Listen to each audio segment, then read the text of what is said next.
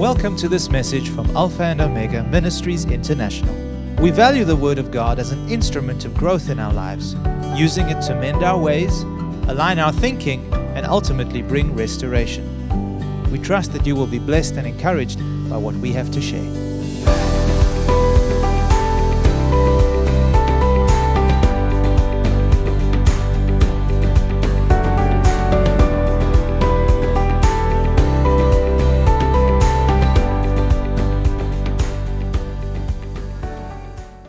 What I want to share with you today flows on from what we shared, what Pastor Andreas has been sharing the last couple of weeks.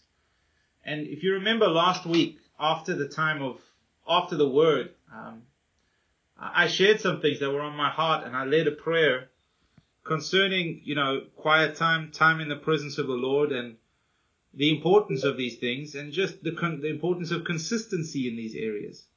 So I want to share a word tonight, and the title of my message is Living from a Place of Grace, Not Law.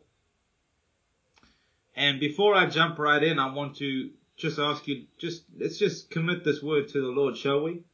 So Father God, I want to thank you for this opportunity that we have to be still, to be quiet around your word and in fellowship with your Spirit today. And Lord, we want to pray that your word would speak to our hearts today, that your love would be communicated, that we would be filled with grace and with the strength of your Holy Spirit by the power of your word working in us today. Lord, we pray that your truth would set us free, would bring liberation and open up the way for your grace to work in our lives. That we truly, Father, would live lives by the grace of God and not by the law, so that we may have and enjoy the fullness of your life. And we pray this now in Jesus' name. Amen. Let's continue. All right, Pastor Andreas has given us some teachings concerning the season of preparation that we're in. And last week he elaborated on how to cooperate with God's preparation. And what he spoke about was, he gave us 5 points. And the 5 points were as follows. Number 1, learn to worship God for who he is, not just for what he can do for us. Number 2, learn how to honor and submit to spiritual authority. Number 3, embrace suffering as a part of our training. Number 4, eliminate strife and division within family and your spheres of influence. And number 5, to walk in love and forgiveness, whether anybody else does or not. These are some things that we can work through and we can search our hearts on. And as we wait on God and as we pray and we spend time in his presence, these are very practical steps that we can take to cooperate with the Spirit of God in this time and in the season of preparation. And the point that I made last week, and the reason I'm sharing with you tonight, is because I've learned that it's impossible to do these things without a personal and intimate relationship with God. Submission to spiritual authority without the leading of the Holy Spirit can feel as though you're just doing works, you're just biding time and doing what you're told to do. Trying to eliminate strife from your family and from your marriage, and it's near impossible to do without the grace and the presence of the Holy Spirit. Walking in love, again, impossible to do. We are incapable of walking in God's love without his help. And so the importance of a personal and an intimate relationship with God cannot be overstated. And this is only developed as we learn to consistently spend time in his presence. And I know that as I say that, many of us struggle with that. That's kind of where we come unstuck a little bit. It's this whole idea of consistency in quiet times. Putting God, the first thing in our days, with all the busyness and all the stuff that goes on in our weeks. So, one thing I said last week, and one thing that's really been a blessing this year is, as I've looked at, for example, Stephen and some of the things he's already shared with us in his journey with the Lord, is that quiet times look different for different people. And it's if you think about it, it makes sense. It's just like building a relationship with a human person, with anybody else. Some people like to sit down and have a chat, generally over a meal. Others like to do things. They like to go shopping together. They like to go on a hike. They like to do something adventurous. That's kind of what gets them going. They enjoy that kind of thing. Others like to mix things up and do something different every time. Others are creatures of habit. They go to the same restaurant. They sit in the same seat. They are creatures of habit, and they don't like change. People build relationships around their personality and who they are. And the truth is, God has made every one of us unique, with unique likes and dislikes, unique characteristics. And if we try and take a cookie cutter mold and try and put everybody we have to pursue God the same way, and we have to experience Him all in the same way, and our quiet times need to look the same, we're going to end up with a lot of very frustrated people. Because that cookie cutter mold will fit perfectly for some. But others they'll find it impossible to connect with God in that way. Their times with God will be boring. They will struggle to feel enthusiastic. They'll struggle to connect with God and really feel like they have been impacted by His Word or by His Spirit. And so when it comes to this point of having regular quiet times, consistency is key. But the most important thing is connection. It's not so much about what you do in terms of how many scriptures you read and how long you pray. The most important thing is, are you connecting with God? Are you connecting with His Word? Are you able to hear His voice speaking to you, whether it's through a song, whether it's through nature, whether it's through reading your Bible, whether it's through just sitting in His presence? You see, you can spend a lot of time in somebody's presence and not connect with them. My wife and I, we've got 2 young kids and we lead fairly busy lives. And so we're often talking about who's doing this and who's picking up the kids, and we've got this chore and we've got that meeting, and we're organizing events and functions and things. But very seldom, it's very easy to just live past each other. And then that becomes, in essence, what you focus on, what you exist for, and you don't connect. Sometimes you've got to set aside special time just to connect. Sometimes we go out on a date and we spend time sharing hearts with one another, because that's what marriage is built on. That's what true relationship is built on. It's not about the stuff. The stuff facilitates something else. The stuff helps us to have experiences together that create memories that stretch us, that develop our character.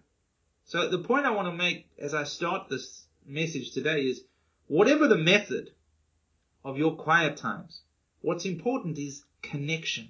The communication and the experience is what strengthens the bonds between us and God. We're all very familiar with the scripture out of Romans chapter 10 and verse 17, which says, faith comes by hearing, and hearing by the word of God. It's interesting to note that the Bible doesn't say that faith comes by having heard. Our faith comes and comes alive and is strengthened by hearing continually the voice of God, the Word of God, the Spirit of God. And that can only happen through intimate relationship, as we give ourselves time to sit in His presence and hear what it is that He has to say. And I've learned this along the way. And this is something you can only learn by experience. People can tell you this 100 times. But only once you experience what I'm sharing with you will you truly understand what I mean. When God speaks to us, revelation knowledge flows. We can receive things from God in an incredible way that is life transforming, that we cannot receive from any man. Now, I think it's important that we hear from people and that we get good teaching and that we're in families. I'm not discrediting any human relationships. But there's something powerful, and there's something very special when our hearts come to the place where we know that we've truly heard from God. And when that happens, faith is there. God communicates His life and His strength to us. So all of this season of preparation that Pastor Andreas has been talking about, everything that God is preparing us for, what is this really all about? Is it about stuff? Is it about works? Is it about things we need to do? Truth is, it isn't. What it's really about is relationship. This is a relational thing. You see, if it's not about relationship, then what is it about? It's about works. We have to do certain things. We have to perform in a certain way. And when we start thinking that way, we get trapped into law. What is law? Law is simply having to fulfill certain obligations that are placed upon me. In other words, they don't come from within my heart. They're externally placed upon me. I am externally driven to do certain things, to live my life in a certain way, rather than internally motivated, rather than being inspired to do so. Instead of doing it as an act of my own will with a happy heart and a joy in the process, I fulfill an obligation. I tick the box, and my fulfillment comes not from who I am or from who God is within me. My fulfillment comes from having performed. What does that mean? That means that if I don't perform, I have no fulfillment. My relationship suffers, and everything else goes with it. 2 Corinthians chapter 3, verses 5 to 6. It says this: Not that we are sufficient of ourselves to think of anything as being from ourselves, but our sufficiency is from God. So in other words, nothing I can do, no performance, no ritual that I can do makes me sufficient in any way. Our sufficiency comes from God, who also made us sufficient as ministers of the new covenant, not of the letter, in other words, not of the works, not of the law, not of fulfilling requirements, but of the Spirit. In other words, His life within our hearts, working in us, inspiring us by His life to take on and become more like Him. We begin to exude His life. We take on His values and His motives of love and begin to demonstrate them naturally. It's not something we need to strive to do. It's something that begins to flow very naturally out of intimacy and relationship with Him. The verse goes on to say, For the letter kills, but the Spirit gives life. The letter kills. Trying to fulfill obligations kills my faith. Because what sets Christ apart from every other God out there is that every other God says you need to perform in order to approach and to get to a certain level or another level. It's all based on human performance. With Jesus, it's completely different. He says no matter how hard you try, you're never going to be good enough. That's why I died for you. But if you accept me and you build relationship with me, my all-sufficiency becomes yours. You no longer need to strive to be accepted. You are accepted. You no longer need to perform to do something to please me and to hear and to know my will for you. I've already given you these things. It's already all yours. The experience of those things, however, comes only through relationship. It says the letter kills, but the Spirit gives life. Now, what does it mean the Spirit gives life? The Spirit is a person. It is not a work. It is not a chore. Life comes only through personal relationship. You see, the focus is not on the ritual. And that's where we often get it wrong when it comes to quiet times, when it comes to prayer, when it comes to fasting, when it comes to attending church, when it comes to giving. All of these spiritual disciplines are good and they are necessary in our lives. But if our approach to them is to fulfill works, we've lost the plot. They will kill our faith. Those very disciplines that are there to breathe life to our faith, if they are done as an act of law, they bring us down. We cannot attain them. We feel discouraged every time we mess up. It's not about the ritual. It's about the person. You see, you can go through the ritual and leave untouched and unchanged. I've had quiet times like that. You know, when I was becoming consistent in these things, I tell the church, I had different types of quiet times. Some mornings you pray and it's like heaven is open over you and you can hear God and His presence is so thick, and you read the word and it's speaking straight into your heart. Other mornings your quiet times look a bit like this. And you pray and you wait on God and You just wait for the coffee to kick in. And you don't feel like you've heard very much, but you've read what you're supposed to read, and you've prayed what you think you're supposed to have prayed, but there's no life in it. There's been no connection. And the point I'm making is this: I can go through the ritual, I can pray the prayers, I can read the Bible, and still leave untouched and unchanged. Why? Because my heart hasn't made connection with the heart of God. And yet other times you can simply sit in the presence of God, not do a single thing, not say a single prayer, pray a single word, read a single scripture, and yet leave completely transformed by the presence of God just being there. Sometimes the presence of God just in doing nothing is so powerful and so beautiful, and if your heart is open to it, you receive far more than you could ever receive if you're trying to perform, to achieve something, or to receive something special from God. So as we talk about this season of preparation and what it is that God's wanting to do in my life and in your life, understand that the work that God wants to do is not going to be accomplished or achieved through rituals. Spiritual disciplines are necessary. Please understand what I'm saying. I'm not saying, oh, we don't pray then, we don't worship, we don't give, we don't do any of these things. No, all of those things are necessary.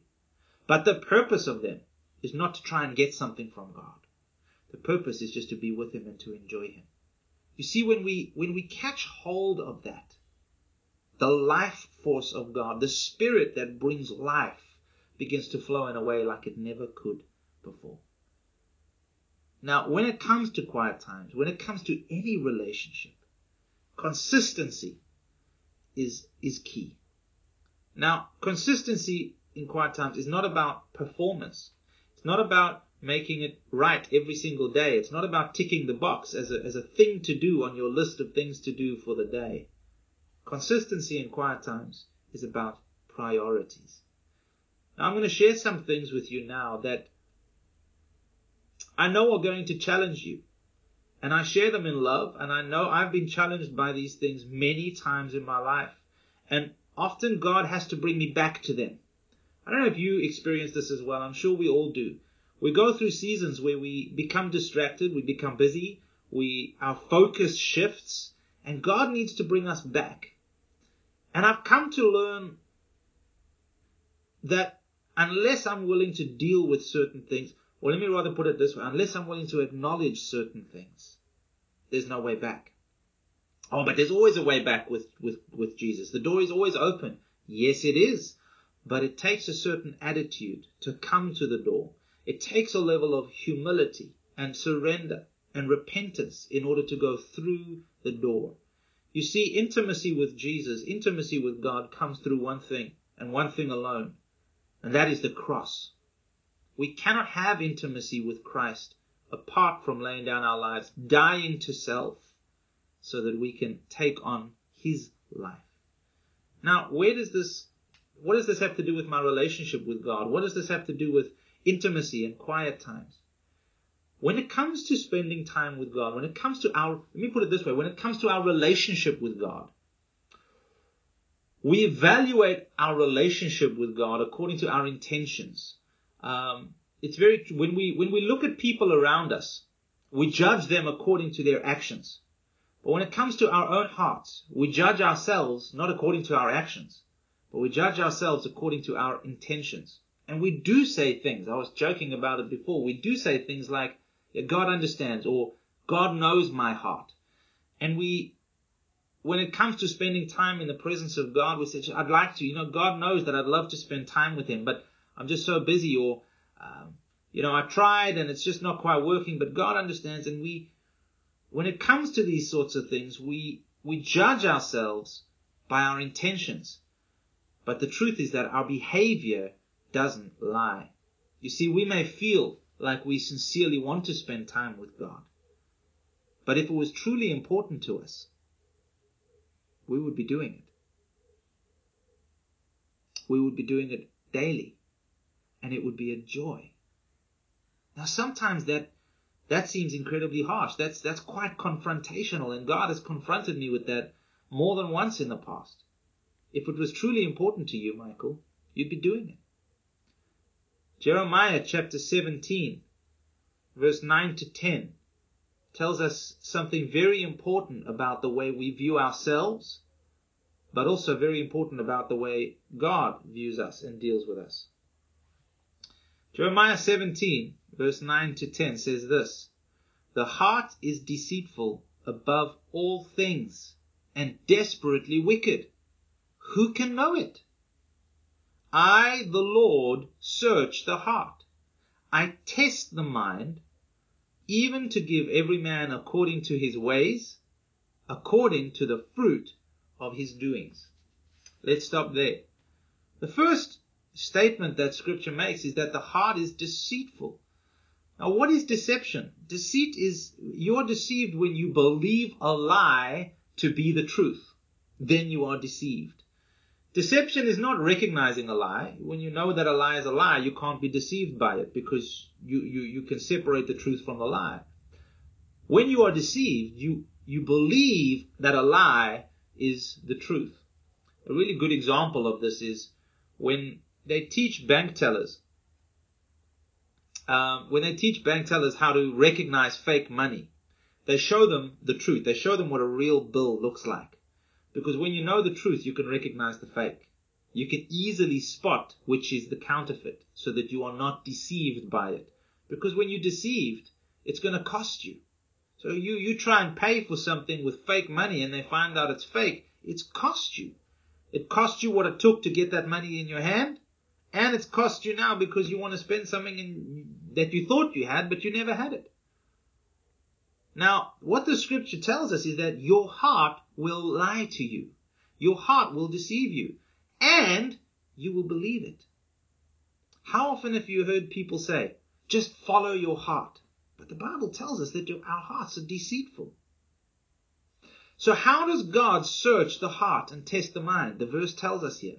He looks at our ways and the fruit that our doings produce. He says there, I test the mind, even to give every man according to his ways, according to the fruit of his doings. Everybody says God looks at the heart. Yes, it's true. This verse also says God looks at the heart. But do you know how he truly discerns what's in our hearts? He discerns what's in our heart by that which comes out of it. If you want to know the truth of what is going on in your heart, look at your actions. Don't try and figure it out internally. Don't try and look at and try and measure your intentions, because you're going to lead yourself astray. Your heart is deceitful. You will believe something that isn't true. If you want to know the truth, don't look at your intentions. Look at your actions. And see what the fruit of your actions are producing. Folks, sometimes the truth is a very difficult thing for us to face. But Jesus said, you shall know the truth, and the truth will set you free. That's John 8:32. You shall know the truth. You see, when you know the truth, it'll set you free. Free from what? Free from the deception. I've been set free of so many deceptions over the years, and I know that as I continue to journey with Christ, there's more. There's more things that I believe to be true about myself, about my family, about ministry, about the world, about God, that are simply not. And as I spend time in His presence, God will show me the truth of who He's. That's what revelation is. It is the revealing of something. Revelation of the truth. Jeremiah teaches us that we deceive ourselves. And how do we do that? Well, I'm going to tell you how we do that. The way we deceive ourselves is by tolerating and excusing that which we know to be wrong in order to please our flesh and appease our consciences. We make excuses. An excuse is a lie that we tell ourselves to make us feel better for not doing what we know is required or what we know is the right thing to do. It's a reason or an explanation given to justify a fault or an offense.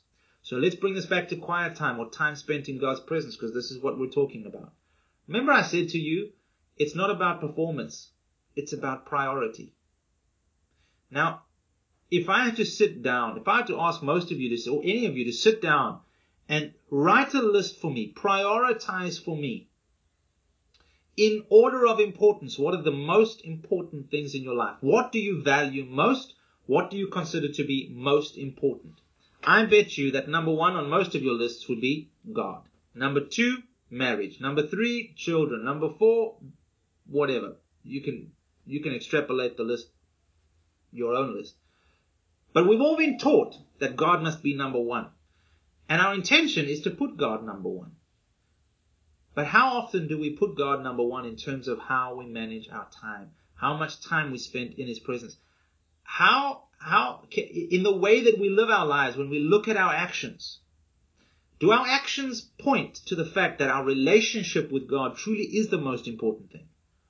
Or is it important, but only important when I have the time to do it, or when there's not something that's more pressing, or something perhaps even that's more pleasurable right now?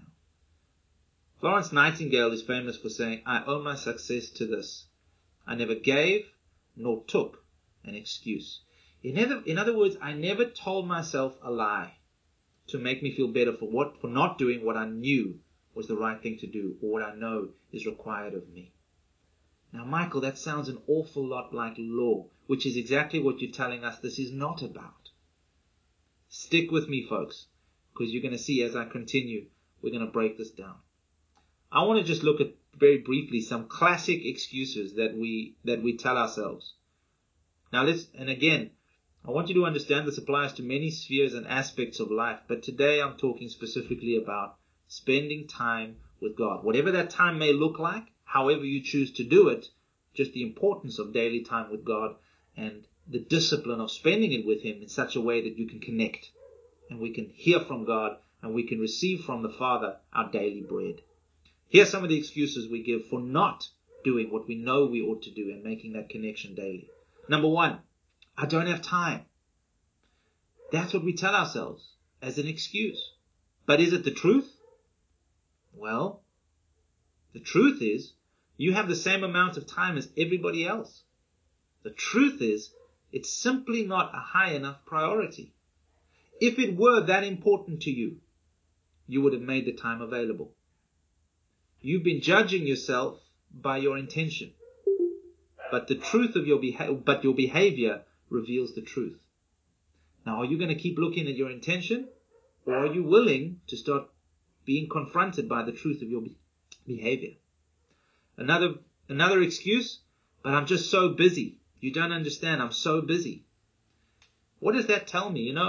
The most famous parable, Mark chapter 4, speaks of the parable of the sower.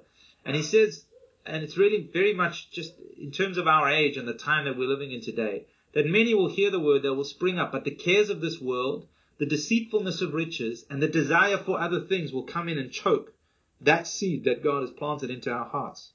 Our desires for other things, the cares of this world, the busyness, it comes in and it reveals to us our true priorities. We say we're too busy, but here's what God tells us to do in Colossians 3 verse 2. He says, set your mind on things above, not on things of the earth. So He tells us to make a deliberate, conscious decision what we're going to do with our minds, with our headspace, where we're going to focus our energy. First, He says, on things above. The Message says it really beautifully in verse 1 and 2, Colossians. It says, if you're serious about living this new resurrected life with Christ, act like it. Phew! That's heavy. That's a hammer blow. If you're serious, act like it. Don't speak about it. Don't tell everybody how serious you are. Stop trying to convince yourself how serious you are. If you are serious, act like it. Put your money where your mouth is. It goes on to say, pursue the things over which Christ presides. Don't shuffle along, eyes to the ground, absorbed with the things right in front of you. Look up and be alert to what is going on around Christ. That's where the action is. See things from His perspective. I'll give you another lie. Another lie we tell ourselves is, God knows my heart. Well, we've read in Jeremiah that God searches your heart, but God does not judge your heart according to your intention. God judges our hearts according to the fruit and according to our actions. Jesus said it this way. Matthew 7:16-20. You can identify them by their fruit. That is, by the way they act. Not by what they say, but how they behave. Can you pick grapes from thorn bushes or figs from thistles? A good tree produces good fruit, and a bad tree produces bad fruit. A good tree can't produce bad fruit, and a bad tree can't produce good fruit.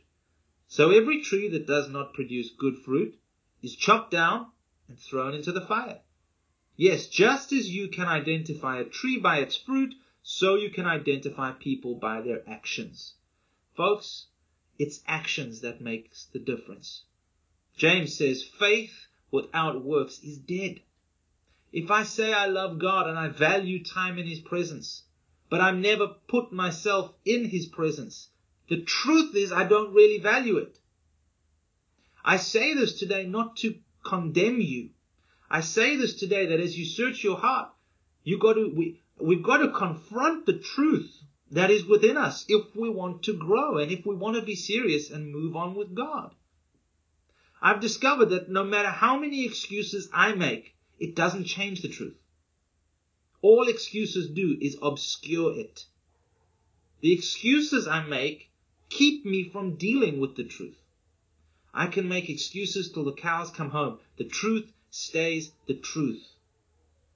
I can call it anything else, and I can think whatever I want to think. The truth stays the truth. And if you want to be set free from a lie, from a deception, from believing something about yourself and about your motives and intentions that your actions do not back up, you have to acknowledge the truth. And the truth is not going to be found in how you feel inside. The truth is going to be found in the way you live your life. That is the truth. The truth is raw, and the truth is impartial. It doesn't care who you are. It doesn't care what you've been through. It doesn't care who your mommy is or who your daddy is. It doesn't care what church you go to. It doesn't care how much money you have. The truth is impartial and it is raw. It deals with facts, not with emotions and not with good intentions. Dealing with the truth about ourselves is a part of our spiritual preparation. And here's where it transitions from law to grace, from death, ritual, to life. The only way we can confront this truth about ourselves and deal with it and find the life of Christ in it that transforms us, that will make the truth we believe about ourselves the reality through our actions, is by this thing called grace. Jesus said it is by grace you have been saved through faith. And that not of yourselves, it is the gift of God. What an incredible thing. Grace has nothing to do with my efforts. Grace has nothing to do with me trying to jump through the burning hoops and meet the standards. Grace is a gift, which means I have to receive it. The best definition I have ever heard for grace is this. Grace is the person of Jesus, meeting us at our point of need with all His power and authority at our disposal. You've often heard of grace being referred to as God's unmerited favor. I don't agree with that definition because I think it's far too narrow and it's far too limited. Grace is a product of God's unconditional favor, absolutely. But it can't be defined as His unmerited favor because it's so much more than that. Grace is not just some big cover-up that looks at our shortcomings and pretends that they're not there. Grace is not another excuse. Grace doesn't justify or make okay that which is not okay in my life. It's not some blanket that just makes my apathy acceptable to God somehow. It doesn't excuse the state of my heart. What grace does, it is the person of Jesus that works within my heart to bring about desires and inspiration that leads to actions that I could never ever have mustered in my own strength. And grace can only be experienced through a personal relationship with Jesus. Grace is a person. It is the power of Jesus. It is the authority of Jesus at our disposal. When we can't, that is where we find grace. You see, as long as we can, we don't need grace. We don't need faith. But grace and faith work in our lives only when we come to the place where we acknowledge that we can't. Only when we come to the place where we allow the truth about ourselves to stare us in the face and we acknowledge and accept what it tells us. You see, grace cannot work in the presence of a lie. You can't ask God to help you with something that you're consistently excusing. If we're talking about quiet times, you can't ask God to help you in this area of your life if you're constantly excusing it. If you're constantly making excuses for why you can't or why you couldn't. If you perpetuate the deception, the truth doesn't have the ability to come up. You have to acknowledge the truth about your actions in order for grace to begin working. And we can only truly understand and take hold of God's grace when we come to the end of ourselves. Here's what Matthew 16:24-26 says. And again, I want to read from the Message translation because it puts it in words that I think are just powerful. It helps us wrap our heads around what it's saying. Matthew 16:24-26. Then Jesus went to work on his disciples. Ever feel like Jesus is going to work on you? Well, if we're in a season of preparation and you think yourself a disciple, then yes, Jesus is going to work on you and he's going to work on me. And this is how he does it. He says this: anyone who intends to come with me has to let me lead. You're not in the driver's seat. I am. Don't run from suffering. Embrace it. That's one of the things Pastor Andreas shared with us. Follow me and I'll show you. Self-help is no help at all. Self-sacrifice is the way. It's my way to finding yourself, your true self. What kind of deal is it to get everything you want but lose yourself? So many of the excuses we make in our spiritual journey with God, they are excuses that enable us to pursue what we want, our desires, our comfort, our blessing. And he says, what kind of deal is it to get everything you want but to lose yourself? What could you ever trade for your soul? Folks, the message I have for you today is this. The key to grace is to quit. Quit trying and surrender to it. Acknowledge your inability to do it on your own. How many times have you tried? How many times have you made New Year's resolution to spend more time with God, and I'm going to pray and I'm going to do this, and I make a conscious quality decision? We say words like that. We need to acknowledge the true state of our hearts, not according to our intentions, but according to our actions. And we need to be honest with God. We need to say to him, Father, when I look at my actions, I can see that I am still the top priority in my life. My top priority is not you. Help me with this. It is that prayer of surrender that ushers in the grace of God, where you say, God, I can't. I need you. I cannot depend on myself and my own ability. I need you. When that realization sets into your heart, you are on the way to the greatest journey with God you could ever have imagined. Your spiritual walk will go to another level, to another dimension, because you begin to look at a person saying, would you please help me? Rather than looking to a ritual to get to the person. It's not about setting your alarm or doing these things. You may have to do that as a part of it. But my effort is not to do something to please or appease God. My focus is turned to say, God, I need your help and I need your grace. And when we set out with those words and with that heart attitude, God never withholds himself from us. Only once we acknowledge our total depravity can we lay hold of God's absolute sufficiency. I want to say that again.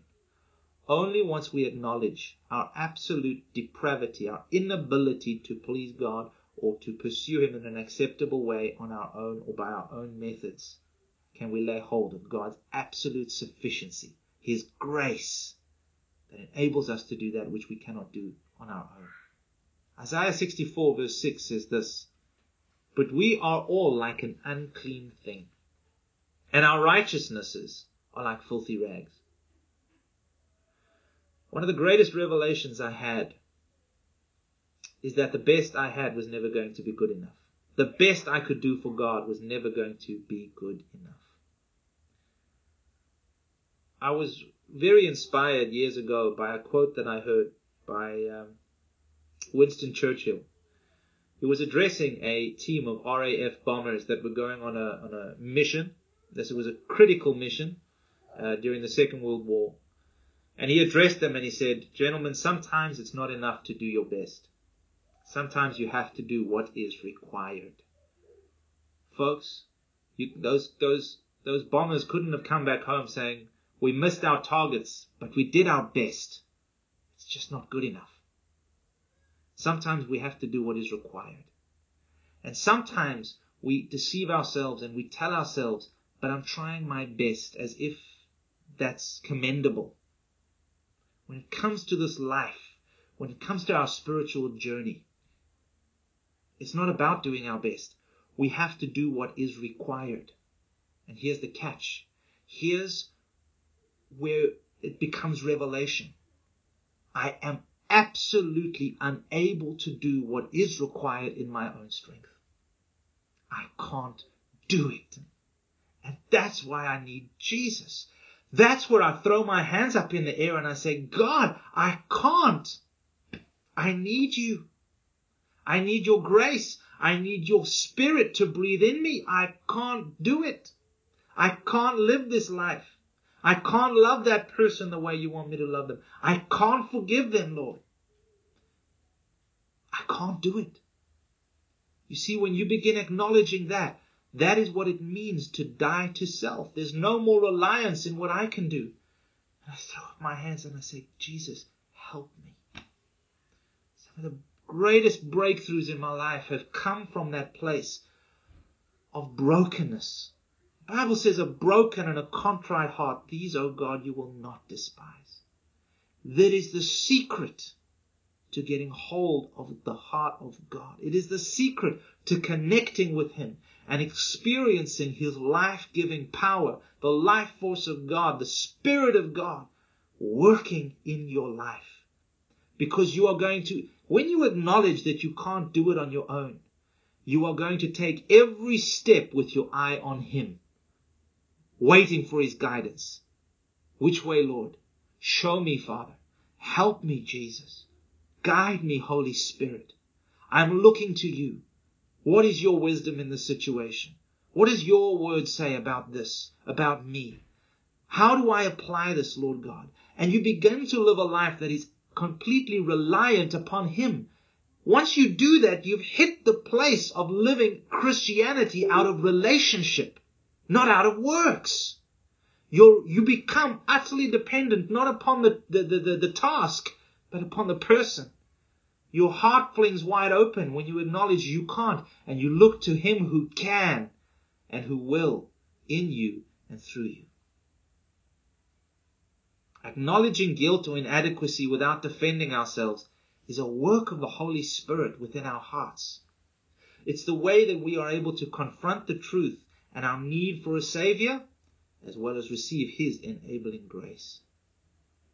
When you approach God with this level of honesty, I promise you, I guarantee you, you will meet Him in a way that will literally transform your life. It will take what you think you know about God, and like a fireworks display, it will go up and it will be glorious and incredible. And you will experience His power in a way that the Bible speaks of. When you read what the early church was like, when you look at what life was like for those disciples, and you compare what Christianity has become today, what is the missing ingredient? It's that personal, powerful walk with God. that says, God, I can't but for you, and I need your grace. And this, folks, is what the season of preparation is all about.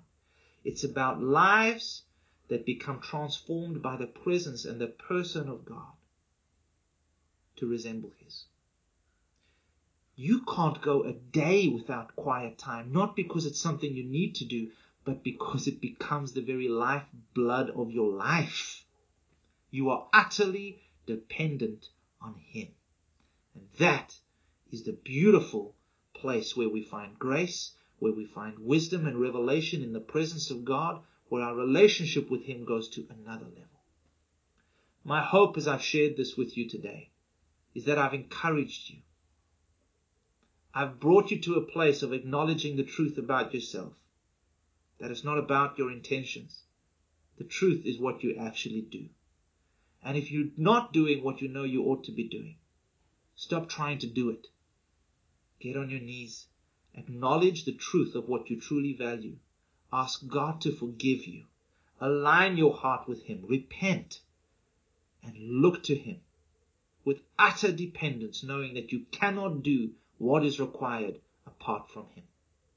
When you do that, the grace of God will touch and transform your life and will take you to another level in the Spirit that you've never been to before. And your experience with God will go to a level that you've only dreamed of. His grace will literally transform your life. God bless you. Thank you for listening to this message. For additional resources or more information about this ministry, come and visit us at alphaomegaint.org.za.